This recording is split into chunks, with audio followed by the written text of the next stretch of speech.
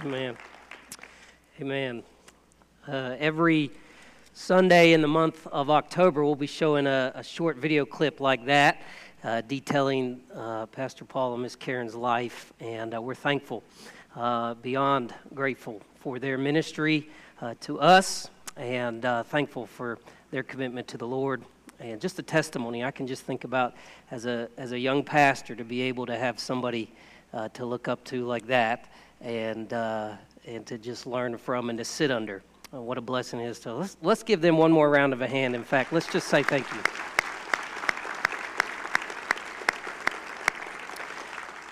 Tonight is the celebration meal here in our gymnasium at 6 o'clock. I'd encourage you to arrive early. We have over 300 already signed up, and so if you're planning on coming, you want to make sure you get a good seat. I'd encourage you to come early. It's going to be a great time of fellowship together, and I'm sure we'll have more time to encourage both Pastor Paul and Miss Karen in their season of ministry here as we celebrate 40 years together. If you have your Bibles, open them up to the book of James. We also have a baptism following the service today, as you see in your weekly Connect. And so I want to give enough time to reflect and to watch and to celebrate with those who are following the Lord in believers' baptism. And so because of that, we're going to jump into the text of Scripture this morning. We are in a series when I have the opportunity to preach in the book of James. Can we bring these lights up back here, by the way? That's going to distract me. Is that okay? Am I distracting somebody? Okay, good. All right, they'll get it. It's distracting to me. I don't know about you. So we're in a series in the book of James looking at putting our faith into action. We are called as Christians not only to follow Jesus Christ in salvation, but to also live out our salvation. And James is concerned with making sure that we grow up in the faith. And to do that, he's going to address, as we've already seen, almost every area of our life as believers. Everything from our wallets to our tongues to our walk to the Word of God to favoritism and to now the issue of our faith. And specifically putting our faith into action. A few weeks ago, I went to breakfast, believe it or not, to Country Barbecue. Now, I've said before that if you want a good biscuit, you're going to go to Country Barbecue. We were on our way to Country Barbecue with a couple men in the church. One of those was John Lineberry. And I don't know how we got on this topic, but we began to talk about the Sears Roebuck catalog. Anybody remember the Sears Roebuck? Okay. As a kid, I remember circling what I wanted for Christmas and giving it to my parents. And now they went bankrupt. They don't even exist anymore, I think, as far as I know. But we started talking about the Sears Roebuck catalog. And John began to tell a story. I don't know how we got on this, but John began to tell a story about when he was a kid in the 70s. And I'm sorry to give your age away, John, but I just had to do it there. He began to tell a story about all the shoes that the kids wanted. Every kid, he said, in the 70s wanted these shoes. I'm going to show you a picture of them. They're the Nikes with the light blue check mark. How many had a pair of those shoes? Okay, a couple of you, right? We all, he said, wanted those shoes. And they were he told me $29. Okay, I looked on Amazon yesterday. You know how much they are today? $155. It's insane inflation. And so he went to his mom, and his mom genuinely wanted to provide these shoes for him. She cared about him, and so he said, I want these shoes. And so she said, okay, and she went to the store. She bought a pair of shoes. She brought them home, and she said, John, I got the shoes you wanted. So he was all excited about it. He opened up the box, and sure enough, it wasn't the shoes he wanted. In fact, I'll show you the picture of the shoes he got. He got these brown suede shoes called the Winners. Anybody own a pair of Winners? Anybody? John, you own the pair of Winners. You're the only one. These were the special pair of shoes that you'd get from the Sears Roebuck catalog or store. He said they have the gum sole on the bottom, and he said everybody at school is going to make fun of him because he didn't own the Nikes. He owned the brown suede shoes. Listen, he had the shoes, but he had the fake ones. He didn't have the real deal. He didn't have the ones that everybody wanted. He didn't have the authentic pair of shoes that he wanted. Well, that got me thinking about a time when I thought I had something authentic. It wasn't the pair of shoes, but as a kid, I grew up collecting sports cards. I was a big fan of guys like Derek Jeter and Alex Rodriguez. I was a Yankees fan because of that. I kind of just followed the players around. Well, when I was a teenager, Michael Jordan was retiring for his third time. Going to be done. So that time, when somebody's retiring, you wanted to get their rookie card. So I was like, well, I'm going to go look and see if I can find Michael Jordan's rookie card. So I go online, and sure enough, they're like thousands and thousands of dollars. In fact, I'll show you a picture. This was yesterday. There's one going for $75,000. Now, if you find an autographed one, which I saw, it's like $450,000. It's insane what people pay for cards today. So if you're looking for a Christmas present for me, there it is, all right? So I sat there and thought, I'm going to go get that Michael Jordan rookie card. I'm going to try to find a deal. So I go to eBay. This was before Amazon got big. So I go to eBay, and I'm bidding for this Michael Jordan card, and I see there's one for $40. And I'm thinking right there, I got to steal. I've found the secret. I've hit the gold. I've found the one rookie card that nobody knows about, and so I start bidding on it, and for some reason or another, I won for $40. So I got this Michael Jordan card, and man, I thought I was the stuff. I mean, I was taking it to church. I was taking it to my friends. I said, look at this thing, $40. I got the Michael Jordan rookie card. It's worth thousands and thousands of dollars. I had friends laughing at me, and they said, it's fake. I said, you're lying to me.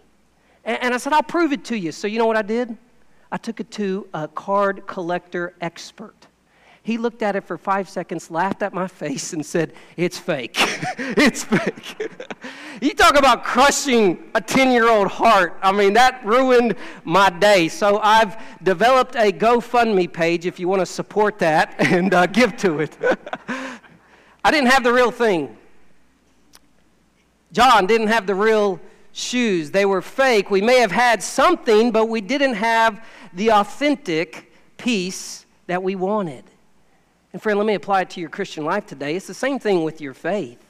Many of us today are sitting in this room thinking that we have real, genuine faith, but in reality, it's fake.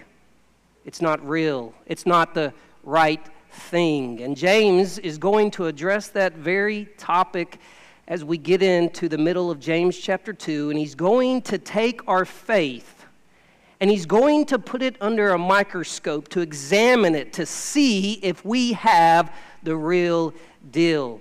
And he's going to do that by telling us what real faith does.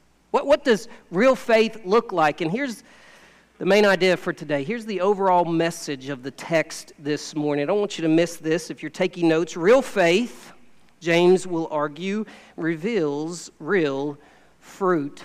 Real faith reveals real fruit. Now, notice here, and we'll get into this as we go throughout the text, especially as we get to the end of James chapter 2. I'm not arguing for a works-based salvation. We believe grace through faith alone. But I want to say this, faith is never alone.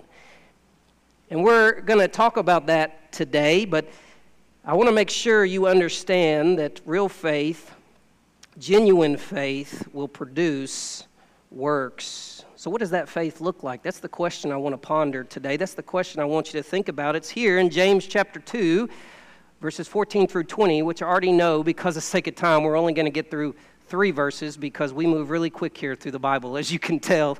We're going to get through 3 verses today and look at 2 characteristics of real faith, and the next week we'll finish up by looking at the last 2 characteristics of real faith. And then what James does at the end of chapter 2 is he applies it, or he gives us a picture of real, authentic faith by looking at Abraham and Rahab. But today we're going to look at 2 characteristics of genuine, real faith.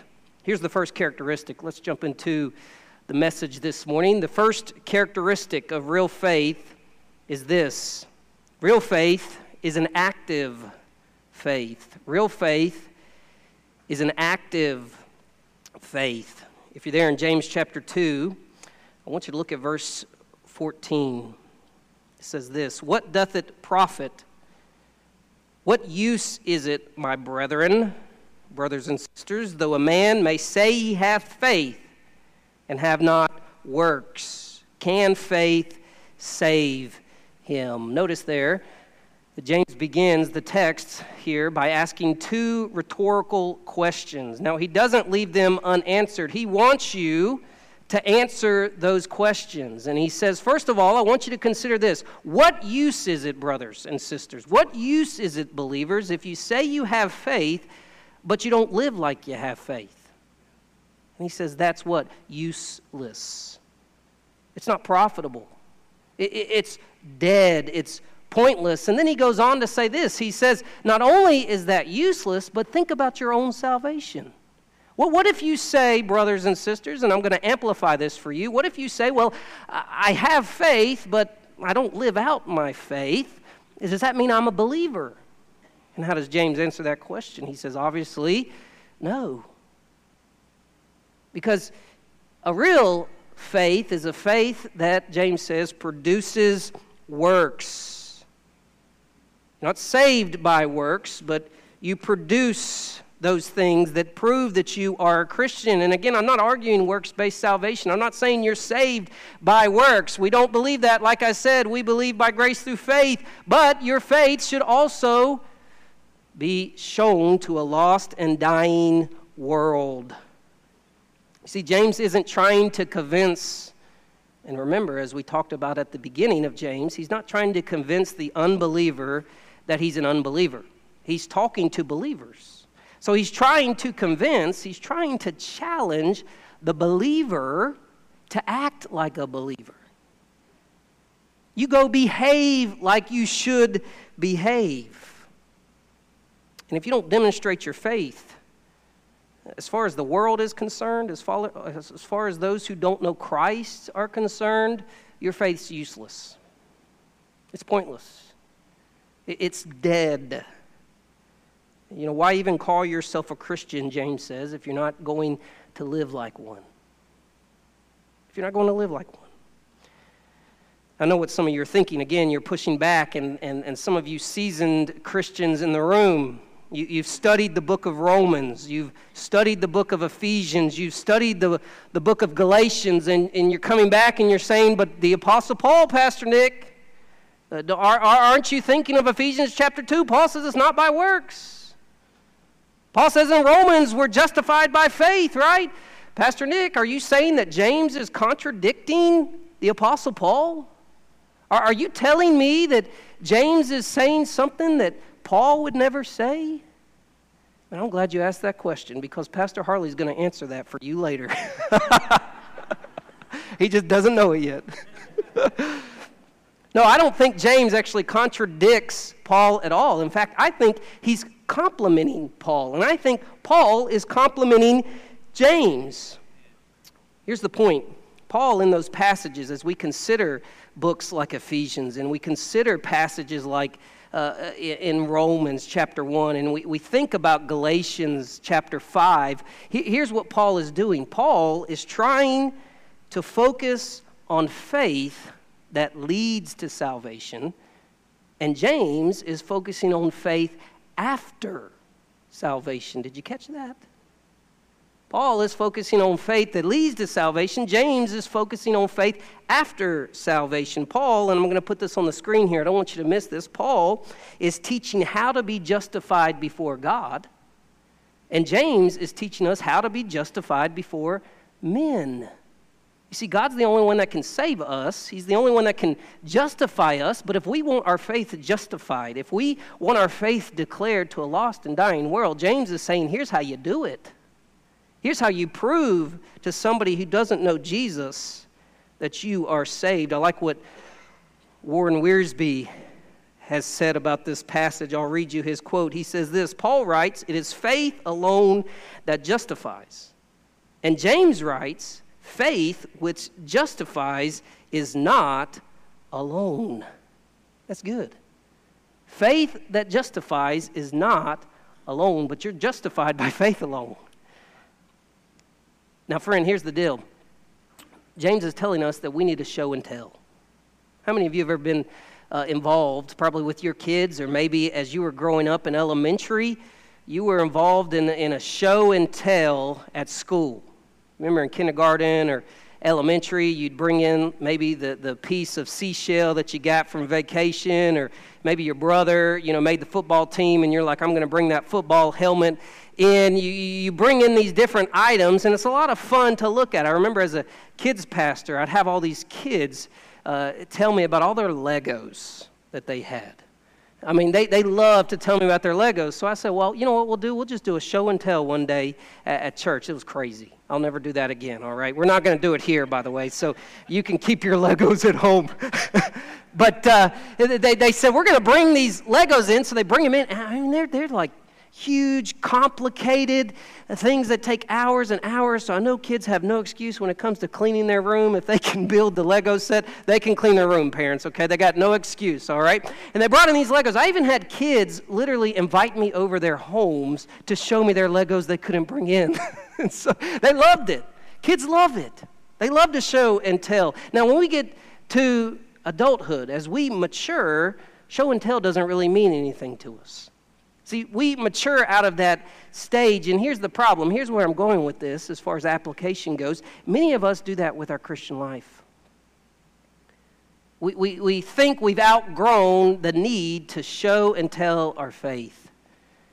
And James says you're wrong, because you never outgrow the need to actively live out your faith. It's pointless. Get this now. It's pointless to call yourself a Christian and never live like a Christian.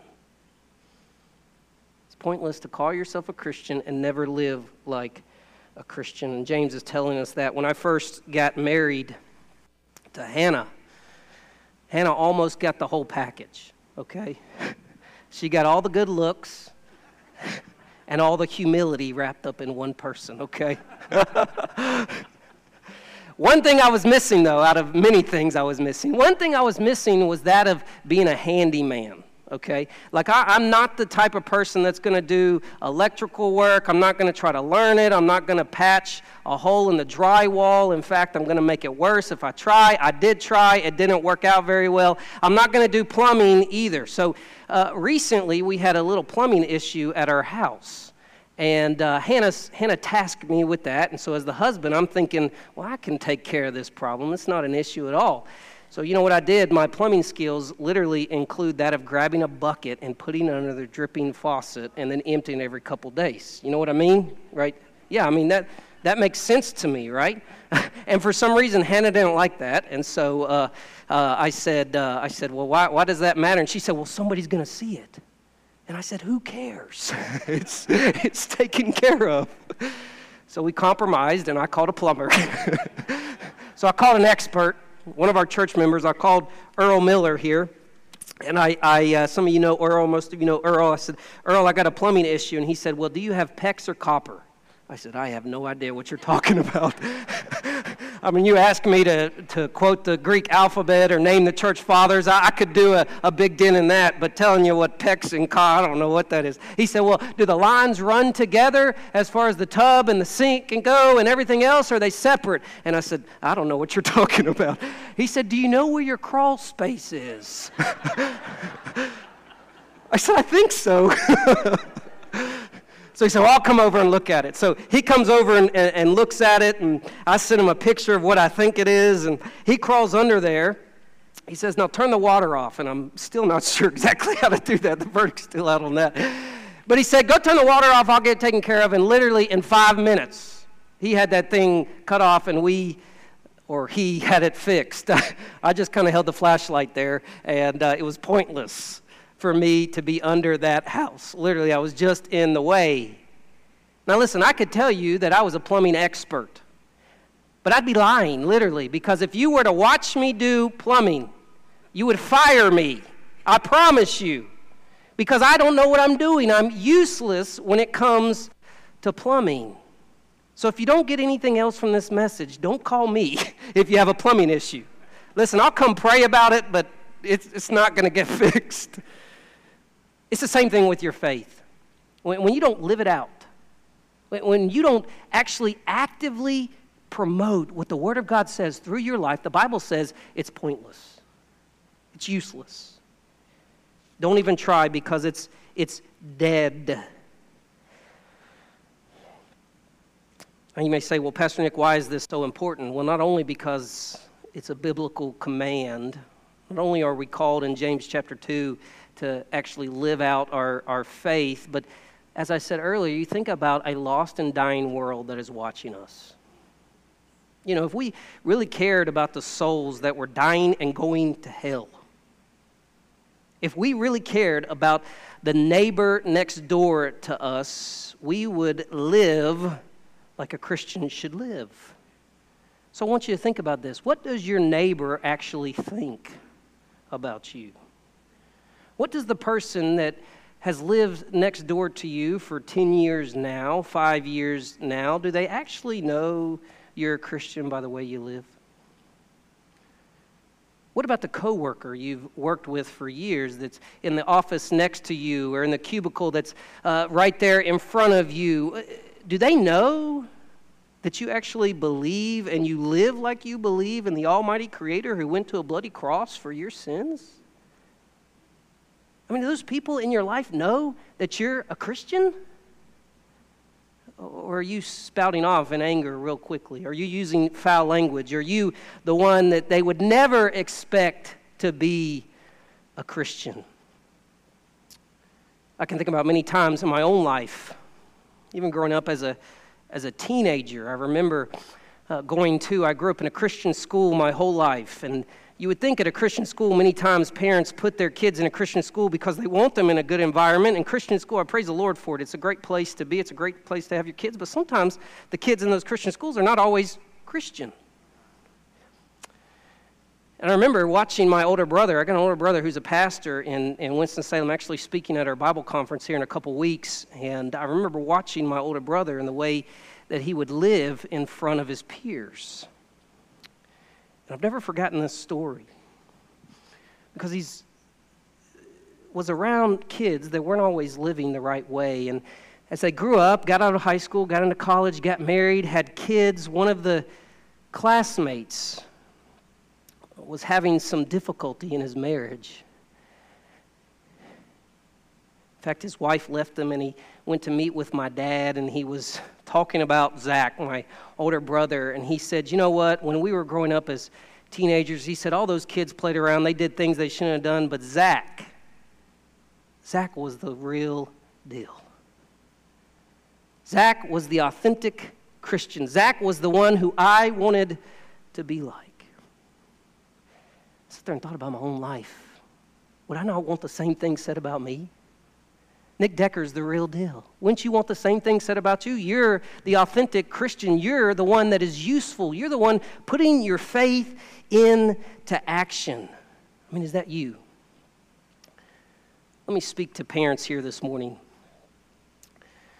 I just want to speak to those who are raising their kids, and I don't want to be too harsh here, but I want to be honest.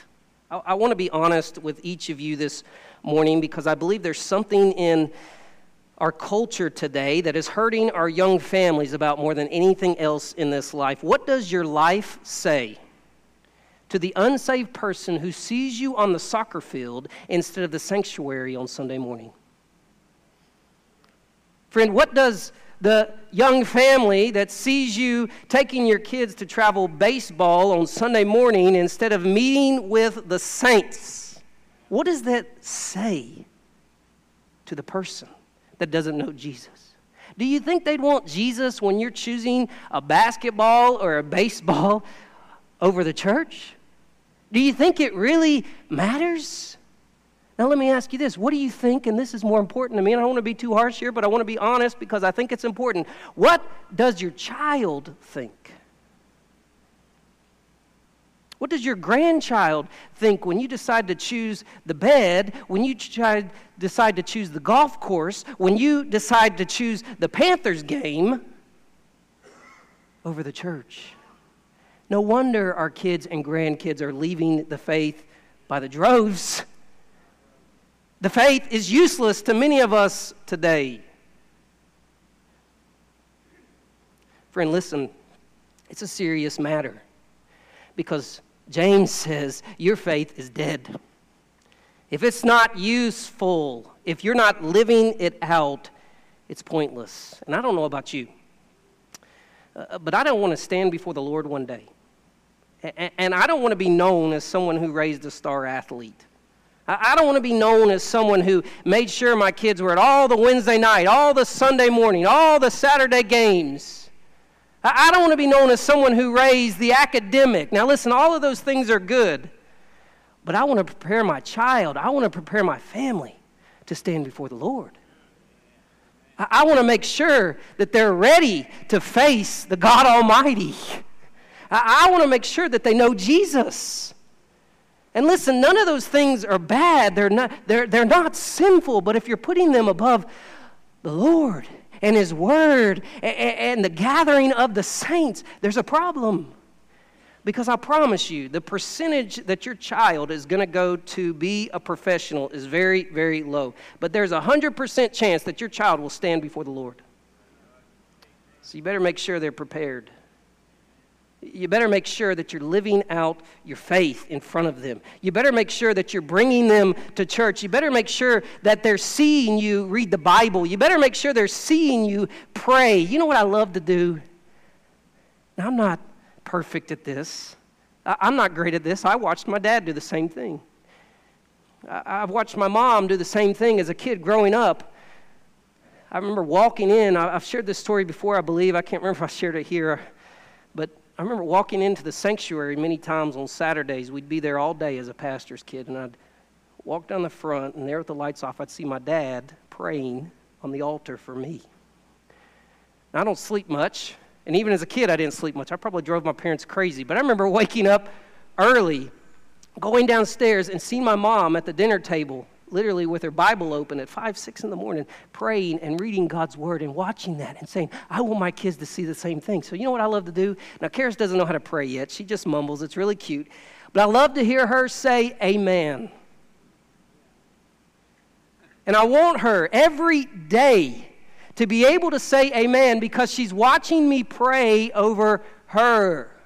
She's watching Hannah pray over her. Friend, the same thing should be said about you. Your faith should be active. A real faith is an active faith. Number two, I got to hurry here. Real faith is a partnered faith. Real faith is a partnered faith. And some of this is a little repetitive here, but I think I want to hit the point quickly here. Verses 15 through 17, James raises a picture for us. He gives us an example. He says this, if a brother or a sister be naked or destitute of daily food, and one of you say unto them, depart in peace, be ye warmed and filled, notwithstanding ye give them not those things which are needful to the body, what doth it profit? Now notice here, that's the picture, and then he makes application in verse 17. He says, even so faith, if it hath not works, is dead, being what? Alone. Being alone. Now here's the deal. He sets up this picture.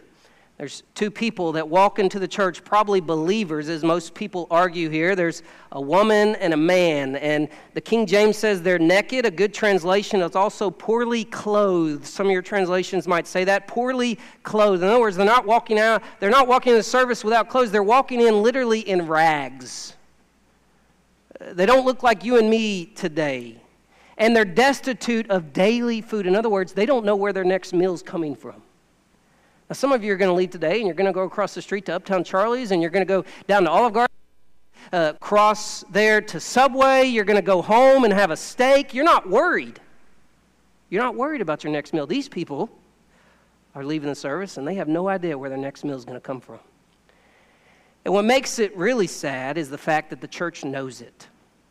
That's the point. The church sees these two struggling. They look like they haven't eaten in days, and they look like they haven't had clothes in days, and they're about to go out in the weather. They're about to go out in the environment and not have what they need. And here's what you do. Here's what the church does. What do? They say, first of all, depart in peace. You know what that means? That means God bless you. Literally, they're seeing their need, and all they're doing is saying this: God bless you.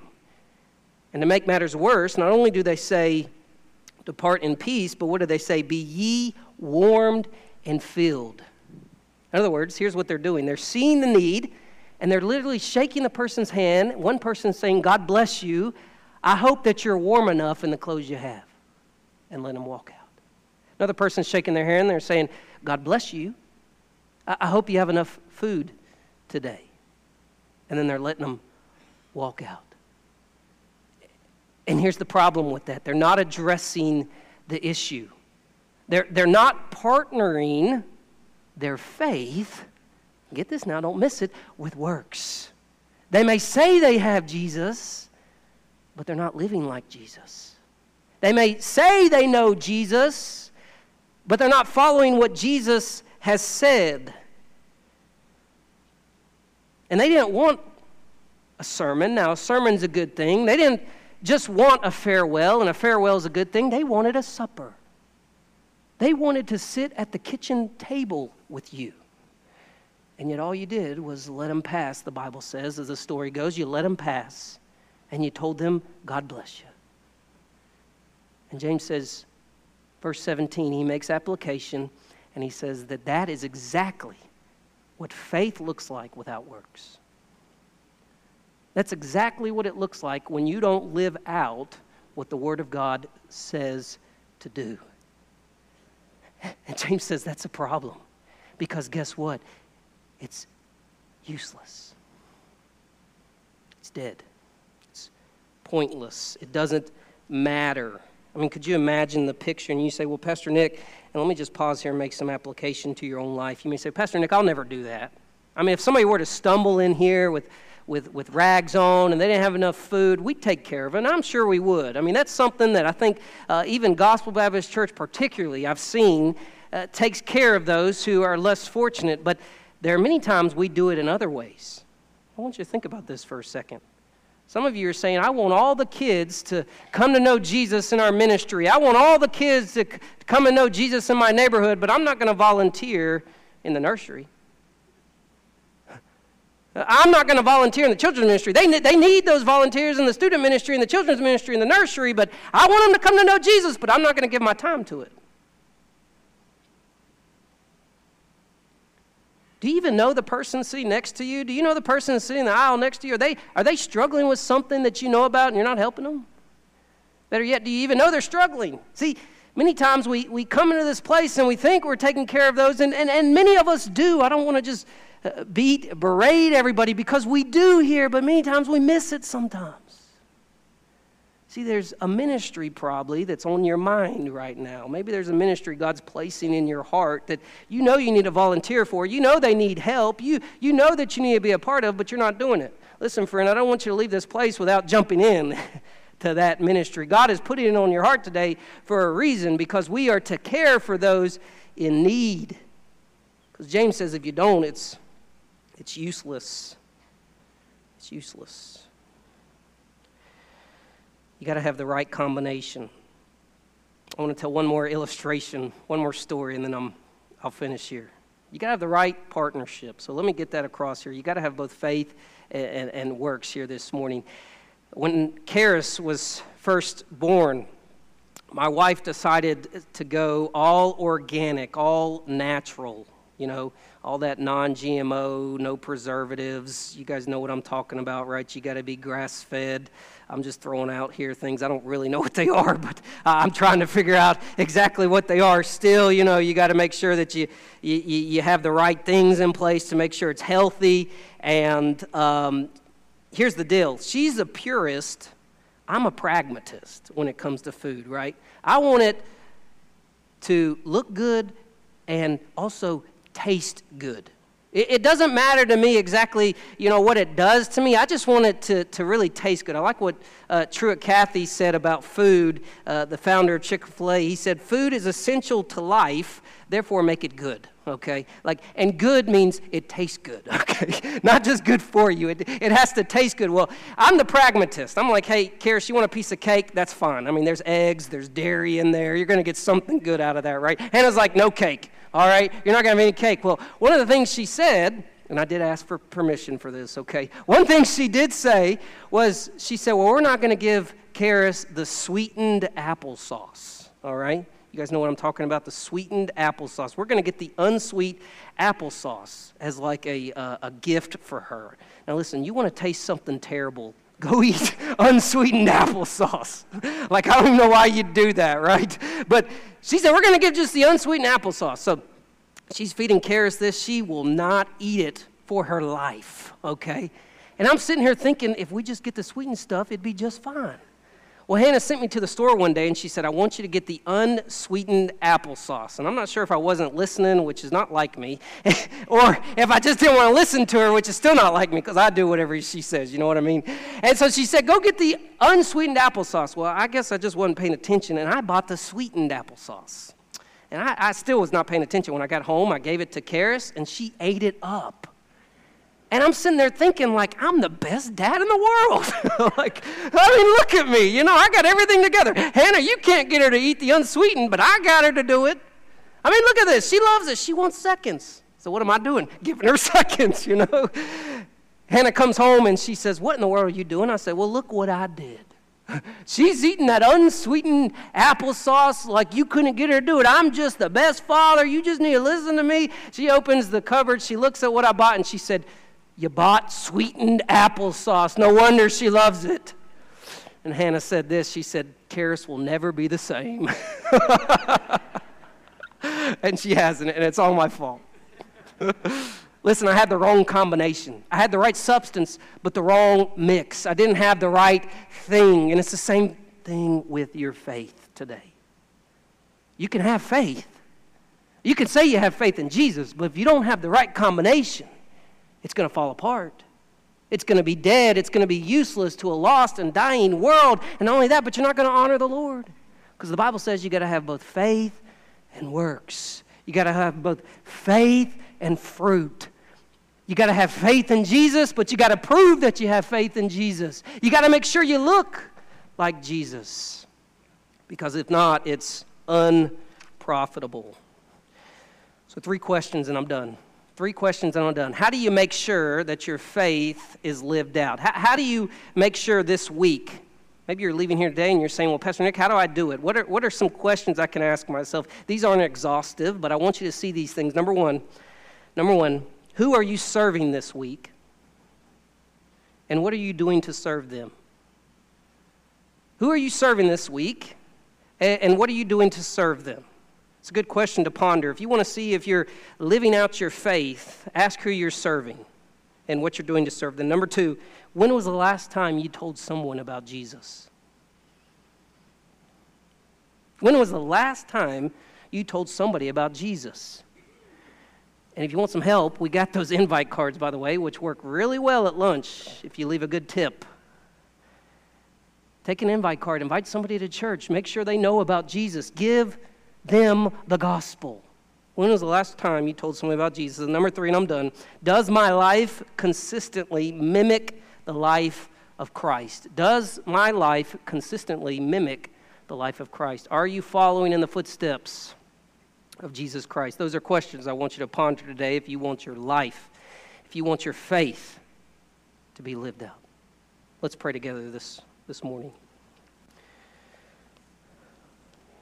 As you're sitting there in your seat with every head bowed, every eye closed, we're going to give a time for response and invitation for each of you. If you are here today and you don't know Jesus, maybe you've never come to know Christ as your Savior, you've never accepted Him by grace through faith, I want to encourage you. The altar is open this morning. We have individuals up front on the front rows that can talk to you if you need somebody. If you've never come to know Jesus, there is time for that. And the Bible says today, friend, is the day of salvation. Maybe you're here today and you say, Pastor Nick, I have faith, but I'm not living like I should. Friend, listen, there's time to get that right.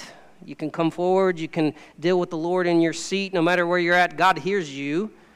But I want to encourage you to make sure that you're putting your faith into action.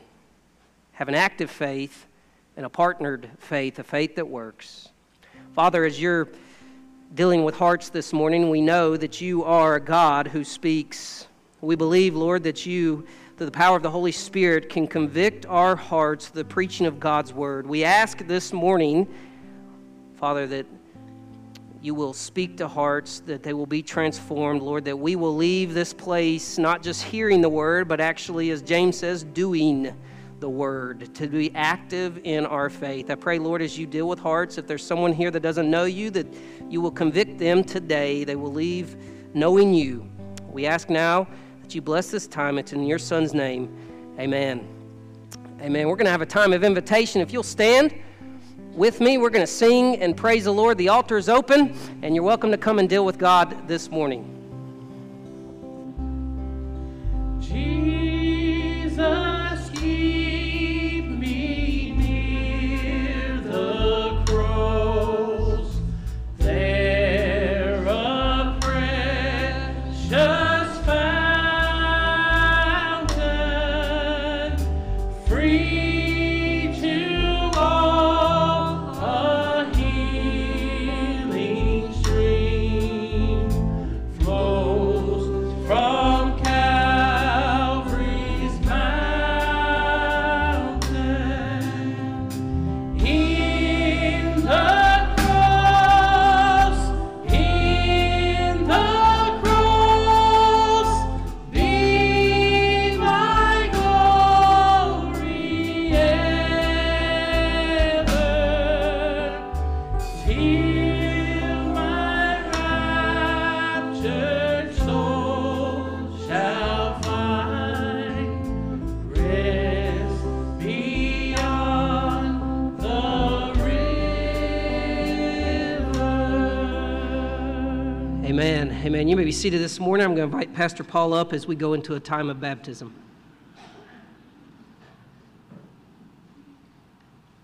Thank you, Pastor Nick. Great message this morning. Amen. Thank you so much. Well, we have some who are following the Lord in baptism today. We actually had 14, more than we can fit in the back and so forth, and have baptism. So we're moving a second baptism to October the 22nd. So that's, I think, 3 weeks from this morning we'll be baptizing another group. But this morning we have 5 that are going to follow the Lord in baptism. Now, I remind you, baptism does not save anyone. Even though you go down in water, it does not wash away your sins. It might wash a little dirt off, but it will not wash away your sins. That happens when the Lord Jesus comes into your life. He washes your sins away. Only He can do that. And it doesn't make you a child of God. When Christ comes in, He does that. And it doesn't give you a home in heaven. When Christ comes in, He does that. So what does baptism do? Baptism is a display of your faith. Baptism is the person who's getting baptized. They are saying to everybody watching, they are saying, I am a follower of Christ now. I belong to Him, and He belongs to me. Salvation takes place in our heart, and it can't be seen. But baptism symbolizes that, and it can be seen.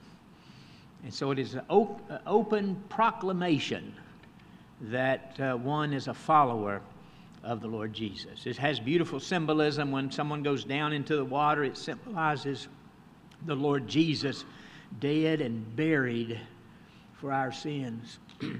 When they come up out of the water, it symbolizes the resurrection of Christ. He's alive. But it also symbolizes us. When we go down into the water, it symbolizes that old person that we were before Christ. That old person is dead and buried. And when we come up out of the water, it symbolizes that we're a new person now. We're a new person in Christ Jesus. And we're supposed to walk in newness of life. And so it is beautiful symbolism. Now let me share with you, introduce to you those who are being baptized this morning. And I'll ask them to stand in just a moment. The first one is Jean Newsom. Jean is 7 years old. And her parents are Brittany and Chris. And she received a booklet from our Vacation Bible School this year that said, "How can I become a child of God?" And within a day or so after that, she was talking to her grandmother about that little booklet and about sin. And she wanted to call on Christ as her Savior. So her grandmother, Sheila, prayed with her. They discussed it, and she explained it, and they prayed together. And Jean received Christ as Savior. Her parents are here, and also her grandmother Sheila, and also her great-grandmother Melba is here today.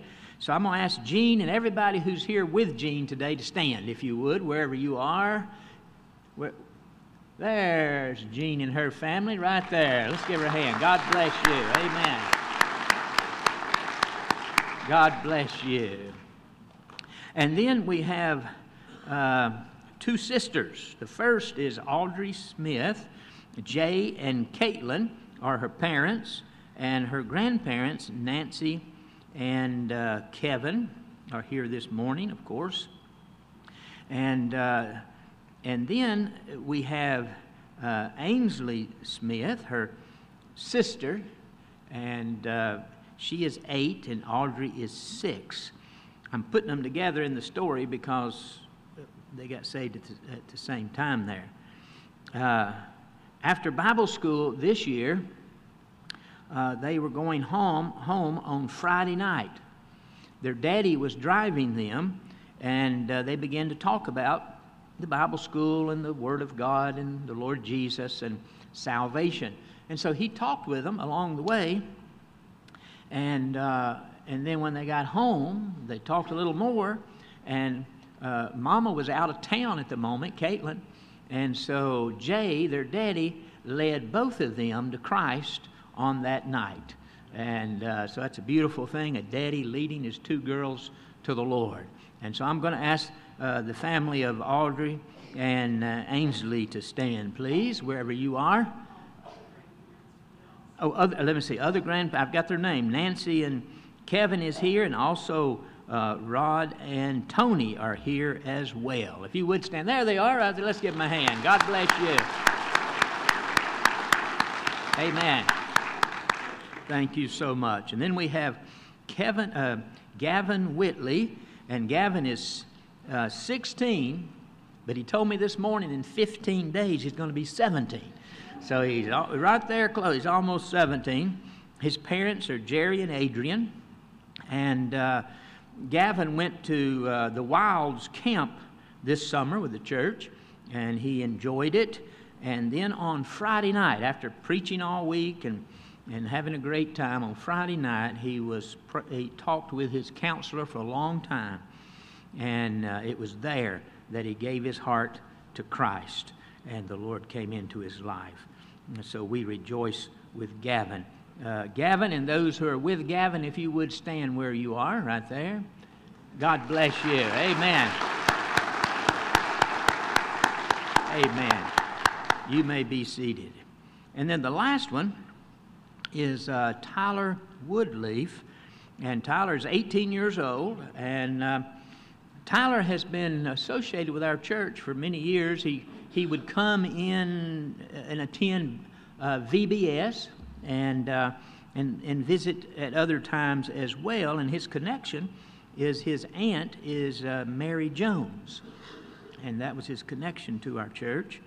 So when he got saved, he decided he wanted to get baptized here at Gospel, and we're overjoyed that he did. 3 months ago, Tyler was listening to a podcast where they were preaching the gospel, and he gave his heart to Christ, and we rejoice with him in that. His His mother is here, Sherry, and his grandmother, Brenda, is here as well, along with his Aunt Mary. If all that family would stand and everybody who's with Tyler would stand, yeah, God bless you each one. Amen. Now, I'm going to ask Tyler and Gavin and everybody that's going to be baptized, if you would, exit right now. You can make your way, the men over to this side, and the ladies, young ladies over to this side, and the parents who are going with them. Everybody make your way there. And I'm going to pray as they go. Father, thank you for the glorious gospel of Jesus Christ and how that blessed old story pulls our hearts to say yes to the sovereign of the universe. Thank you, Lord Jesus. Thank you for these, from the youngest to the oldest of this group, that they have said yes to you.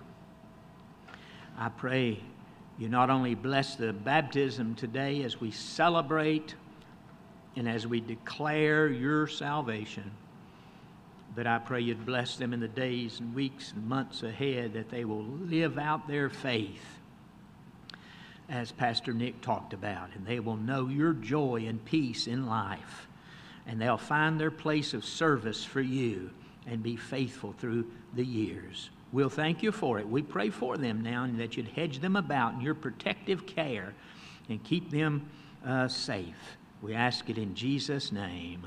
Amen. Amen.